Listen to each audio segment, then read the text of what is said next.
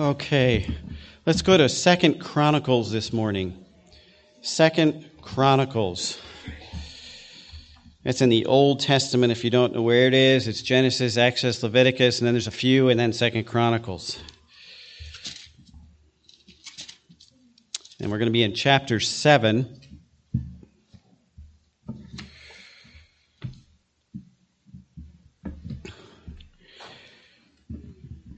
And we're going to read verses 11 through 22, 2 Chronicles chapter 7, starting at verse 11 down through the end of the chapter, verse 22.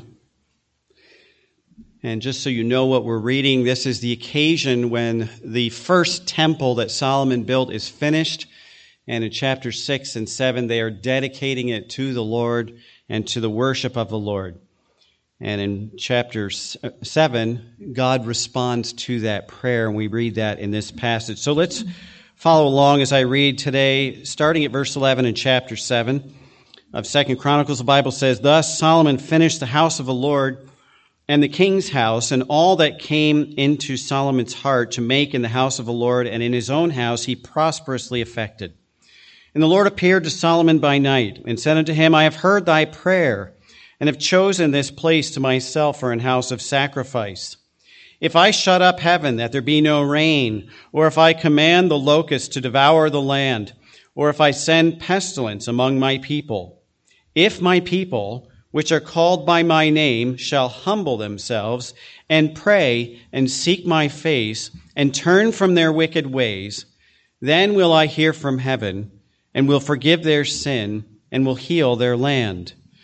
Now mine eyes shall be open, and mine ears attend unto the prayer that is made in this place. For now have I chosen and sanctified this house, that my name may be there forever, and mine eyes and mine heart shall be there perpetually. And as for thee, if thou wilt walk before me, as David thy father walked, and do according to all that I have commanded thee, and thou shalt observe my statutes and my judgments, then will I establish the throne of thy kingdom, according as I have covenanted with David thy father, saying, there shall not fail thee a man to be ruler in Israel. But if ye turn away and forsake my statutes and my commandments, which I have set before you, and shall go and serve other gods and worship them, then will I pluck them up by the roots out of my land which I have given them, and this house which I have sanctified for my name will I cast out of my sight, and will make it to be a proverb and a byword among all the nations. And this house which is high shall be an astonishment to every one that passeth by it, so that he shall say, why hath the Lord done this unto this land and unto this house? And it shall be answered, because they forsook the Lord God of their fathers, which brought them forth out of the land of Egypt, and laid hold on other gods, and worshipped them, and served them. Therefore hath he brought all this evil upon them." Let's take a minute and pray before we look at our message this morning. Our Father, as we look into your word now, we need your help to understand. We need your Spirit to guide us into receiving this truth, even to open our minds and hearts. And Lord, we need to obey the things that you teach us in it. So help us to see this as your authoritative word. And I pray that it becomes important to us, not just to spend the time here, but to hear what you have to say to us today, so that it might change the way we live, it might convict us of sin, that we might return to the right way of living our lives for you. And so, Lord, I pray that you would do your work now in each one of us as your word is spoken. I need your help and strength, and so please fill me with your Spirit. Give me strength and wisdom. Give me the words to say. May your truth be boldly proclaimed today, so that we might all be edified, might be challenged and built up by your Spirit. And we give you this time, we give you ourselves, and we want to give you all the glory. And we thank you in Jesus' name. Amen. As I mentioned, the occasion of this passage is the completion of the temple as Solomon gets it ready. Remember, David wanted to build a temple, his father, and God said, no, you're a man of war. I'm going to have your son do it. And so all of the things were collected by David, and Solomon oversaw the building of that first temple in Jerusalem. And here in chapter 6 and 7, we read about the dedication of that finished temple to God. In chapter 6, you can read about the dedication prayer of Solomon, which was offered in the ceremony of dedication. And in that prayer of dedication, Solomon asked God for several things. He prays that God's presence would reside in this temple perpetually. And God answers that here. And he says, I will be here perpetually. My heart will be here. Secondly, Solomon asked God to keep his promise about preserving the line of David on the throne of Israel. And God again answers that here and said, if you will follow me, then I will preserve that line. He also prays that God would hear the prayers of Israel as they are offered, not just in that place, but from his people in a humble heart. And God says, I will hear them. And then Solomon finally says that if Israel falls into sin and God judges them by withholding rain and letting them fall before their enemies, that God would grant them forgiveness if they come back to him in repentance. And verse 14 is God's answer to that. He says, if my people will come back to me, will come humbly in repentance and asking forgiveness, I will restore them. So what we read in this passage is really God's answer to Solomon's prayer for his people. And after Solomon prays that prayer, he offers sacrifices on the altar in worship of God. And God answers that prayer at the beginning of this chapter in verse 7 by sending fire down from heaven and burning up the sacrifices as a sign that he has accepted not just the sacrifice, but the prayer of Solomon of intercession for his people and also this dedication of the place that would be called God's house in Israel. And so here we have God's response as what we read this morning. And as we know from history, unfortunately, it didn't take Israel very long to fall into sin. And they began to worship idols. They forgot the law of God. They did their own thing, and eventually God punished them. But what we may not remember is that the fall of Israel actually started at the top. Here we have Solomon near the beginning of his reign praying for God's blessing, for God's presence to be with them as the people sought him with their whole heart. And it was Solomon, not long after this, who began to take heathen wives for political alliance. And those heathen wives brought their idols with them to Israel. And to appease those wives, Solomon accepted those idols and eventually began worshiping with them those false gods that they brought from other lands. And so the problems began with the leadership right here in Solomon, the very one doing this prayer, the very one who built the temple. He's the one that led or set the example for Israel in falling away from God. And as his leadership strayed from God, so the people did. And God came to Solomon eventually and said, well, because you haven't followed me, I'm going to split the kingdom, and eventually it's going to be lost. And we know after Solomon, the kingdom was split into two sections, the north and the south. And eventually both sections, Israel and Judah, were both conquered by heathen nations. First Assyria and then Babylon. And the people were carted off into exile and slavery. And that's where they stayed for 70 years. And that happened way about 400 years before the time of Daniel. But by the time we get to Daniel, he's in Babylon. And, it happened 70 years before the time of Daniel. And by the time Daniel's 70, he's praying a prayer of intercession for his people.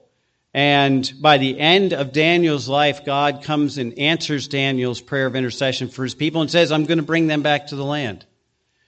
Daniel represented that repentance, that seeking God's face perpetually, that humility that we read here about in verse 14, that God says, here's the conditions under which I will restore my people. And so Daniel represented that. And although Israel wasn't fully restored, under the time of Ezra and Nehemiah, many of them were able to come back to Jerusalem, rebuild the walls, rebuild the city, begin again worshiping God the way that the law intended, that God intended for them to worship in the law. and then they fell into sin again. They abandoned God.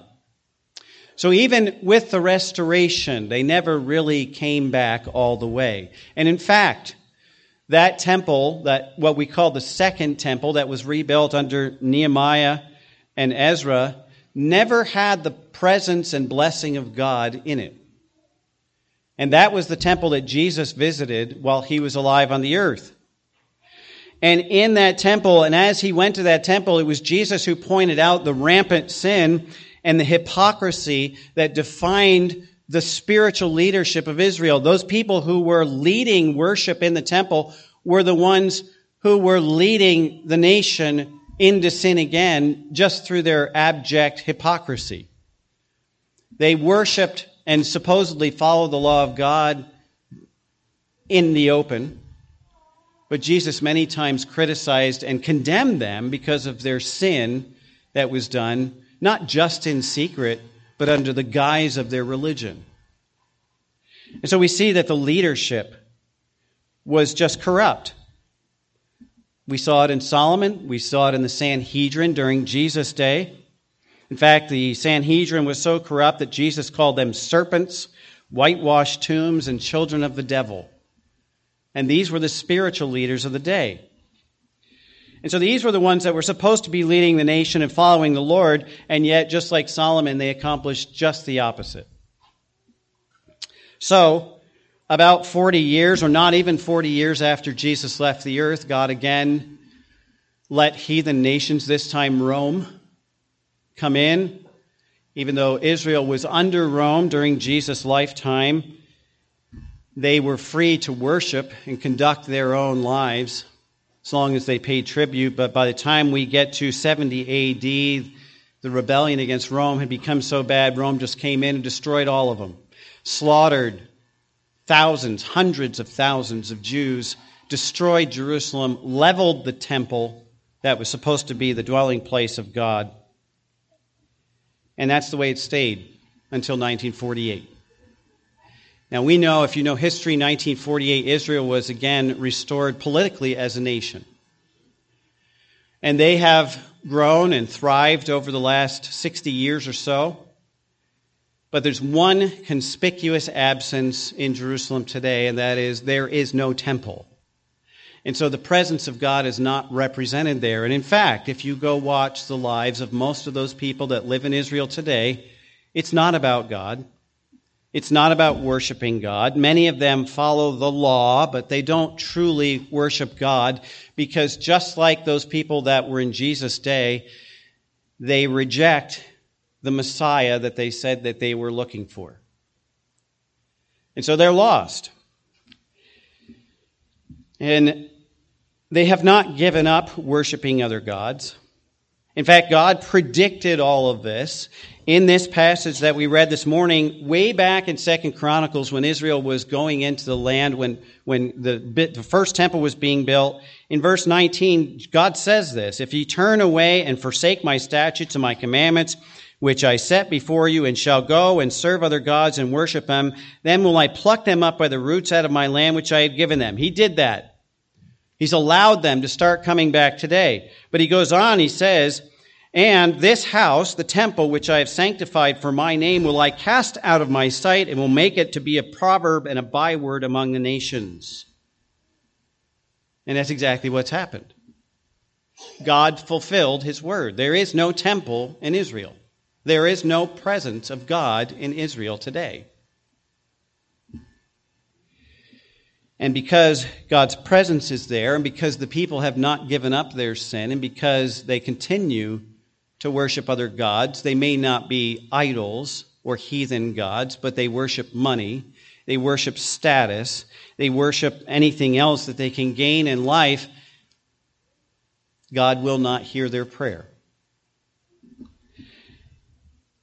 Now, we know from our study in Revelation that during the final 7 years of the tribulation, when God begins to pour out his judgment upon the earth, that Jews everywhere will still be looking for the Messiah, and they will be deceived into thinking that Messiah has finally come in the person of the Antichrist. He will offer them peace. He will offer them prosperity and protection.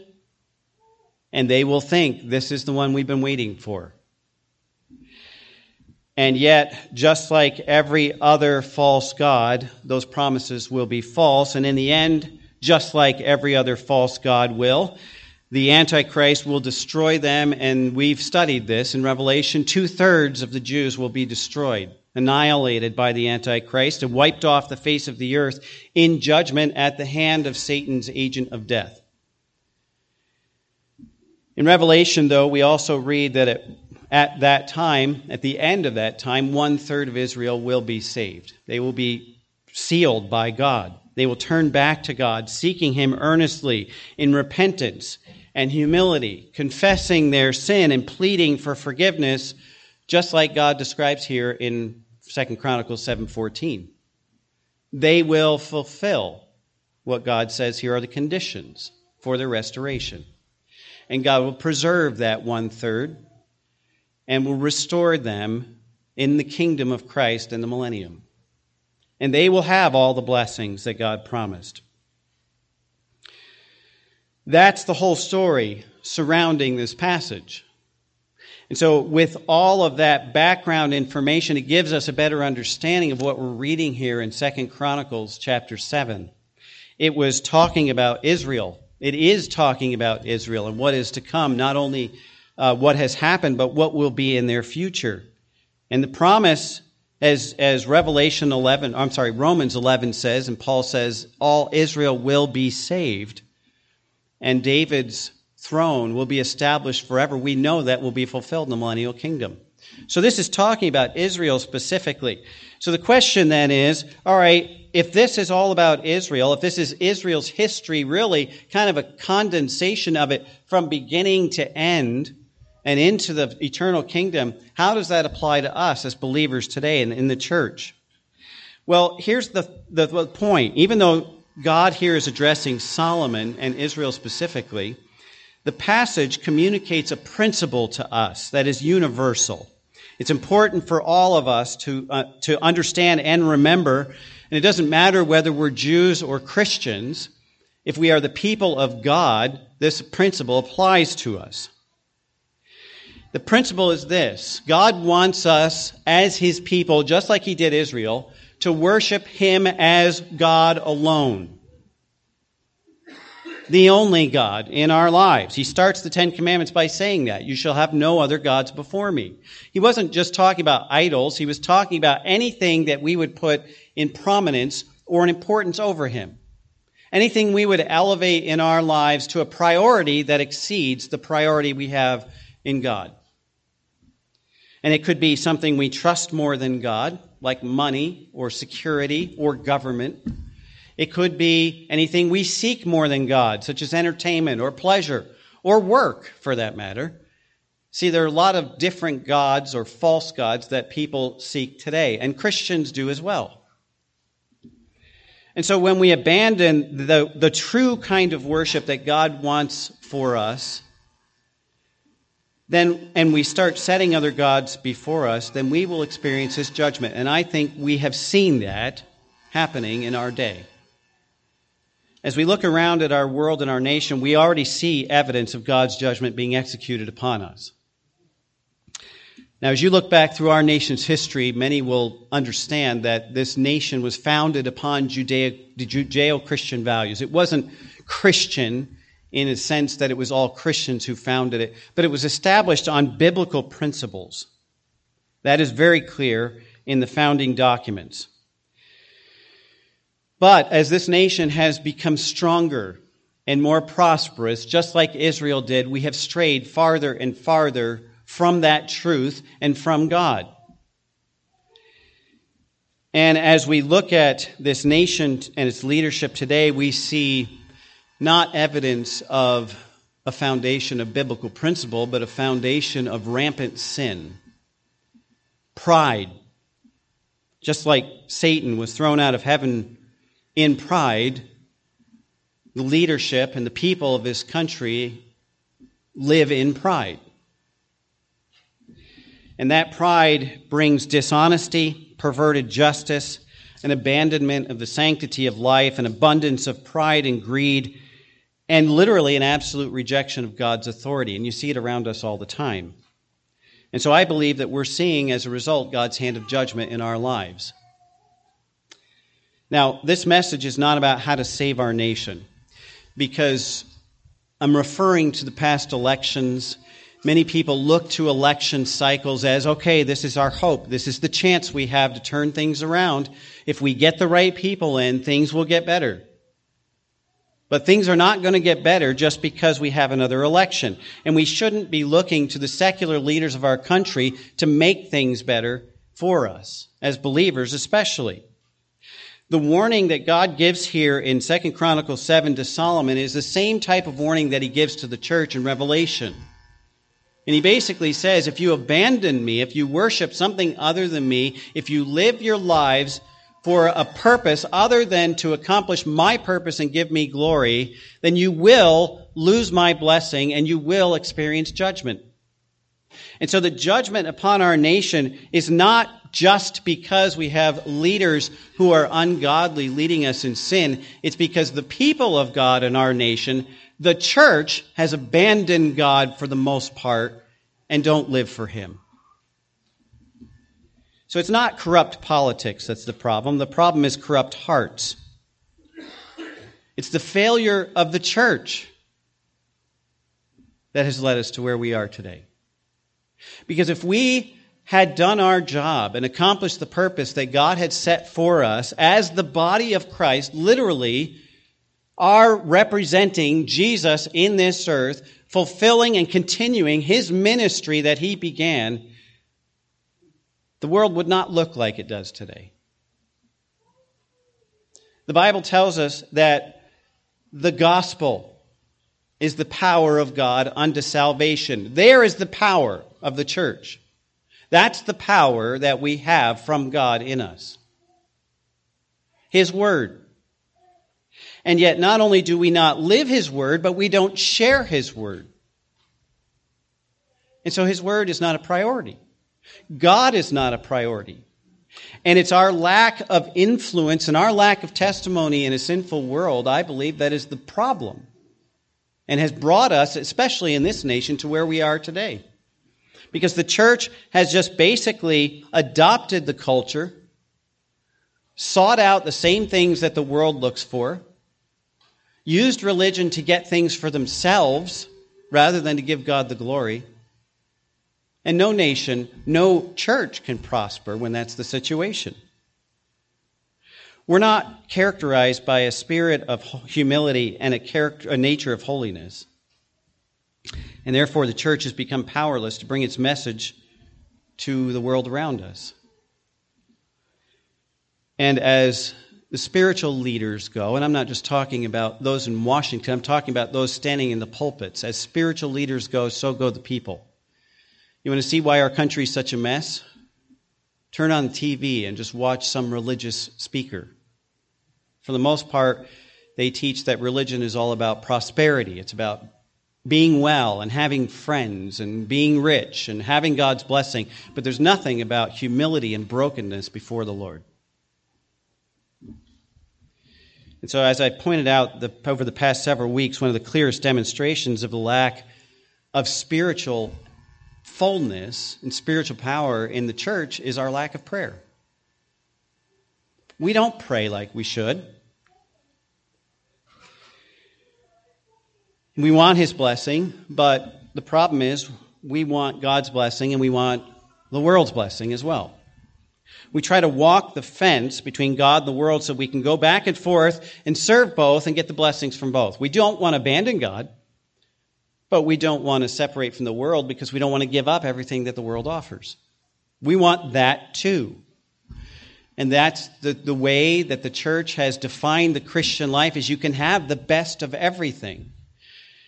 And Jesus was very clear about the impossibility of that scenario. In Matthew 6:24, he says, "No man can serve two masters, for either he will hate the one and love the other, or else he will hold to the one and despise the other. You cannot serve God and mammon." There's the root problem. We want both. James chapter 4, verse 4, James says, "You adulterers and adulteresses," he's talking to the church, by the way. He says, "Know ye not that friendship of the world is enmity with God? Whosoever therefore will be a friend of the world is the enemy of God." So we can't have both. Now, when Jesus prayed his high priestly prayer in John 17, he prayed to the Father. He said, "I pray that you would take them out of the world, not remove them physically, but keep them from that influence," is what he prayed. In 2 Corinthians chapter 6, Paul continues this thought. He says, "Be not unequally yoked together with unbelievers. For what fellowship hath righteousness with unrighteousness? What communion hath light with darkness? What concord hath Christ with Belial? What part hath he that believeth with an infidel? What agreement hath the temple of God with idols? For ye are the temple of the living God. As God hath said, I will dwell in them, and I will walk in them, and I will be their God, and they shall be my people. Wherefore, come out from among them, and be ye separate, saith the Lord, and touch not the unclean thing, and I will receive you, and I will be a father unto you, and ye shall be my sons and daughters, saith the Lord Almighty." That was written to the church, not to Israel. That's a command to the church. And so our problem is that we're too busy seeking our own kingdom rather than to build the kingdom of God. And we're like the church at Ephesus in Revelation chapter 2. We have lost our first love. We're like the church at Sardis in Revelation 3. We have a name as a church, but inside we are dead. And like the church at Laodicea that Jesus condemned in Revelation 3, we are lukewarm Christians, and he's ready to spew us out of his mouth. And that's the state of the church today. Now, I'm not saying specifically that our church is awful and rotten and there's nothing good in it, okay? I'm saying that as believers, we have the wrong priorities. Now, we don't talk about it, but we live it out every single day. We have let other gods come into our lives, and we're guilty of idolatry just like Israel was. That's the problem in the church, and it's reflected in our nation. And because we're guilty of the same thing that Israel's guilty from, then the solution is the same for us, just as God outlines here in 2 Chronicles chapter 7.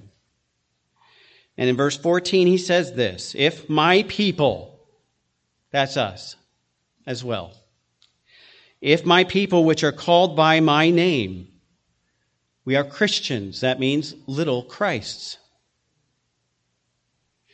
"shall humble themselves and pray and seek my face and turn from their wicked ways, then will I hear from heaven and will forgive their sin and will heal their land." This is not about restoring America. This is about restoring our fellowship individually and as a church with the living God. And restoring the power of the Holy Spirit in our lives and in our churches to be able to accomplish the work that God wants us to be doing in building his kingdom. And so the remedy is right here in 2 Chronicles chapter 7.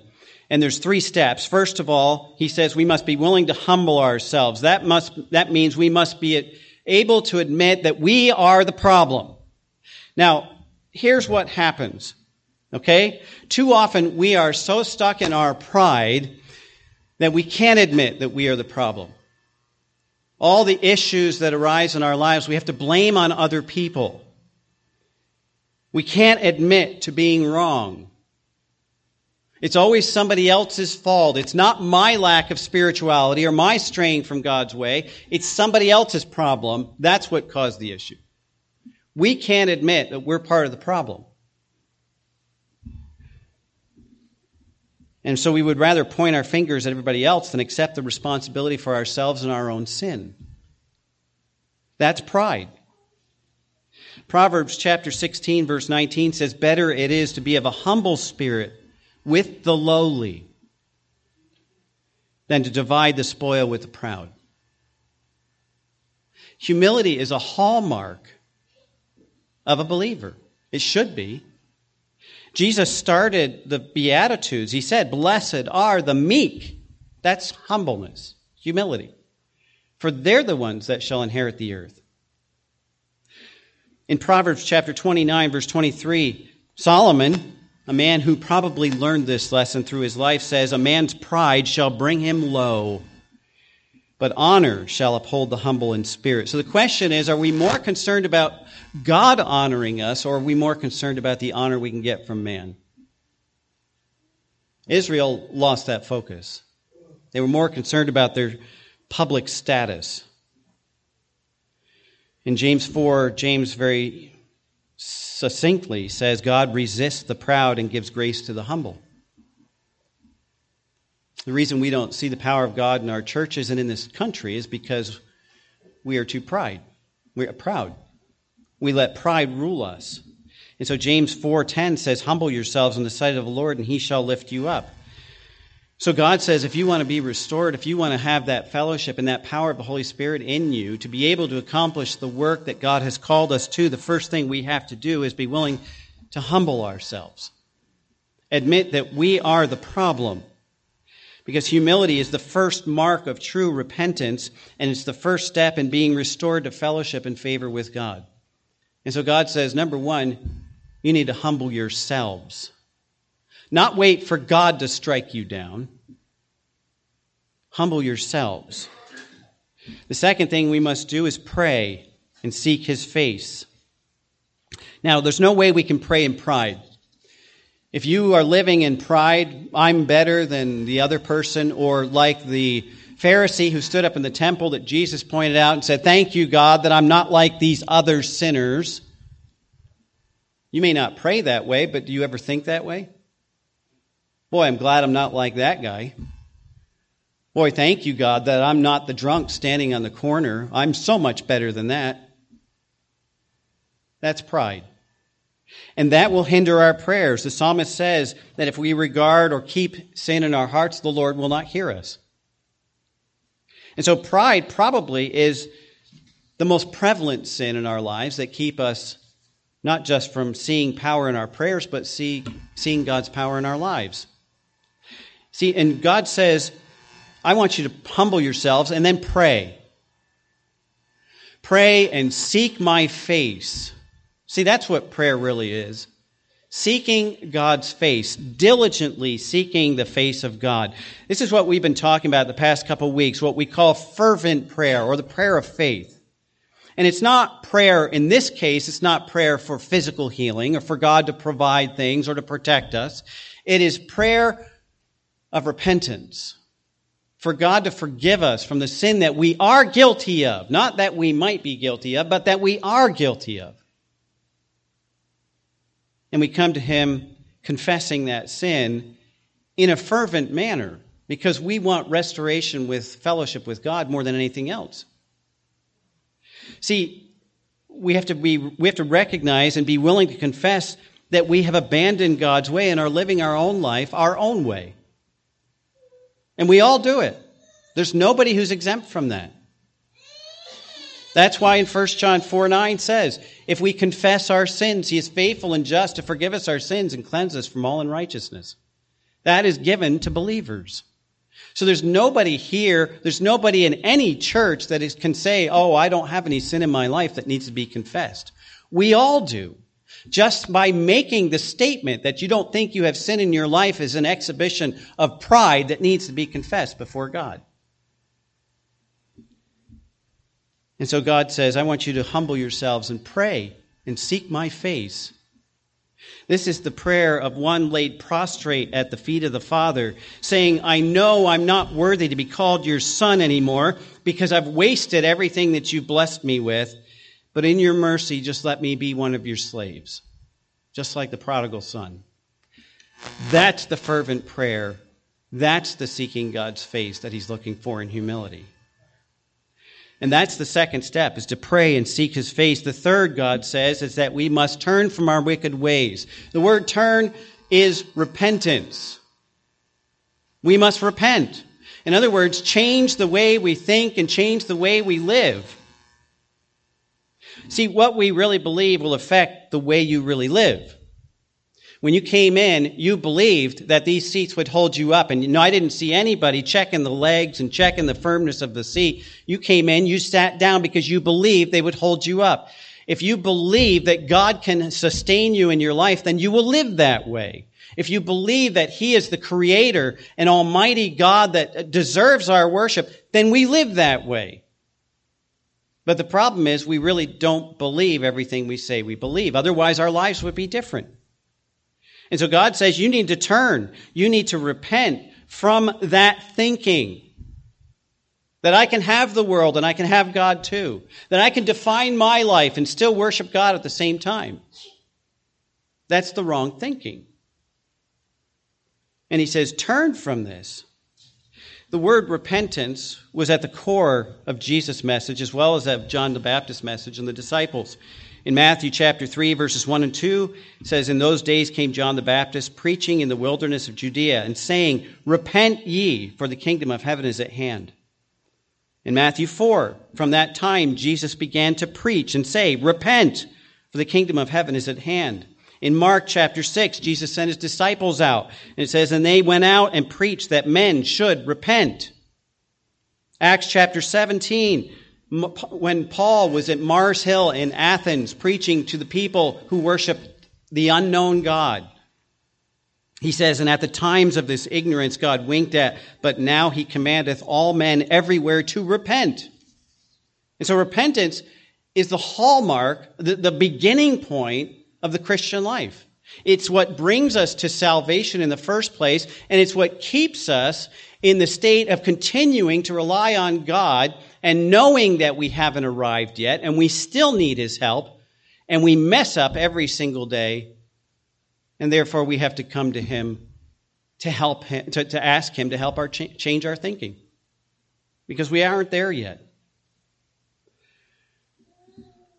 Now, it's not okay then to think that we can worship the world for 6 days of the week and worship God on Sunday. It's not okay to think that if we can only elect the right people in office, then all of our spiritual problems would be done. They'd be solved. It's not okay to think that everyone else is the problem and that if they were just more like me, then everything would be better. We don't want people to be like us. We want people to be like Christ. We need to be like Christ. And God says those are the things that we must turn away from. That's the wrong thinking. We can have the world and God too. We can live for ourselves and still please Him. My life is okay. It's everybody else that needs to change. And God says, turn from that. But turning away from one thing means we have to turn to another. And the thing that we turn toward is Jesus Christ. In Psalm 80, the psalmist 3 times in that one psalm prays this prayer, turn us again, O God, and cause Thy face to shine, and we shall be saved. See, it's God who has to change our hearts and our thinking. Ezekiel chapter 14, the prophet says, thus saith the Lord God, repent and turn yourselves from your idols and turn your faces away from all your abominations. Psalm 1 defines the blessed person. It says, blessed is the man that walketh not in the counsel of the ungodly, nor stands in the way of sinners, nor sitteth in the seat of the scornful. But his delight is in the law of the Lord, and in His law does he meditate day and night. That's what we must be turned to. Obedience to God. And that's why Paul says in Romans 12, I beseech you, therefore, brethren, by the mercies of God, that you present your bodies a living sacrifice. Give up your own life so that you can live the life God has planned for you. And he says, holy, acceptable unto God, which is your reasonable service. The word also is interpreted worship. And be not conformed to the world, but be transformed by the renewing of your mind, that you may be able to prove what is that good and acceptable and perfect will of God. There's the change of thinking. We must be willing to let God turn us away from our love for the world so that we might know how to truly seek His face in humility and diligently pray to Him and live our lives in obedience to His word. Those are the things God wants to change our minds about. In Romans 8:29, it says, "For whom he did foreknow, he also did predestinate to be conformed to the image of his Son." That's the goal that God has for us when he saved us. He didn't save you to make your life better. He didn't save you so you could have all the blessings that come with salvation.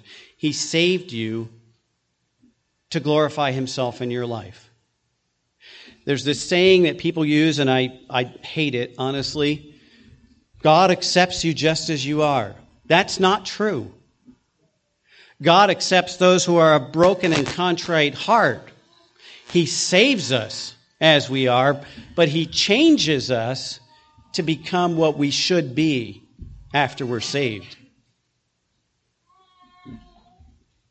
And that's where our thinking and living need to be focused, on becoming more like Jesus Christ in our lives, in our worship, in our prayer. Is he truly our one God? Do we live like he is our one God? We're not there. The church does not exhibit that kind of behavior. And it's not until we are willing to do all three of these things that God has prescribed here that we're going to see any change for the better in churches or in our nation or in our own lives. God says, humble yourselves. So God doesn't have to do it for you. Learn to really pray and seek his face in repentance, because we're sinners and we still need him, not just to save us, but to keep us on the right path every day. And he says, and turn from what got us all in this mess in the first place. Turn to him. Now, that's not just the remedy for healing a nation, that's the recipe for revival. So here's the question. Do you want revival in your life? Are you willing to lay your life on the altar to Jesus Christ so that he can do what he needs to do, to take out what he needs to take out and put in what he needs to put in to make us more like Jesus? That's what we need more than anything else in this world. We need revival in ourselves, in our churches. And when that happens, then we'll start to see it in our nation. In order for the church to be revived back to life, first individual believers need to be revived back to life. And God says, if my people, which are called by my name, shall humble themselves and pray and seek my face and turn from their wicked ways, then will I hear from heaven, and I will forgive their sin, and I will heal their land. Are you ready for a change? Are you determined to seek God with all your heart? Are you willing to be conformed into the image of Jesus Christ, no matter what it takes?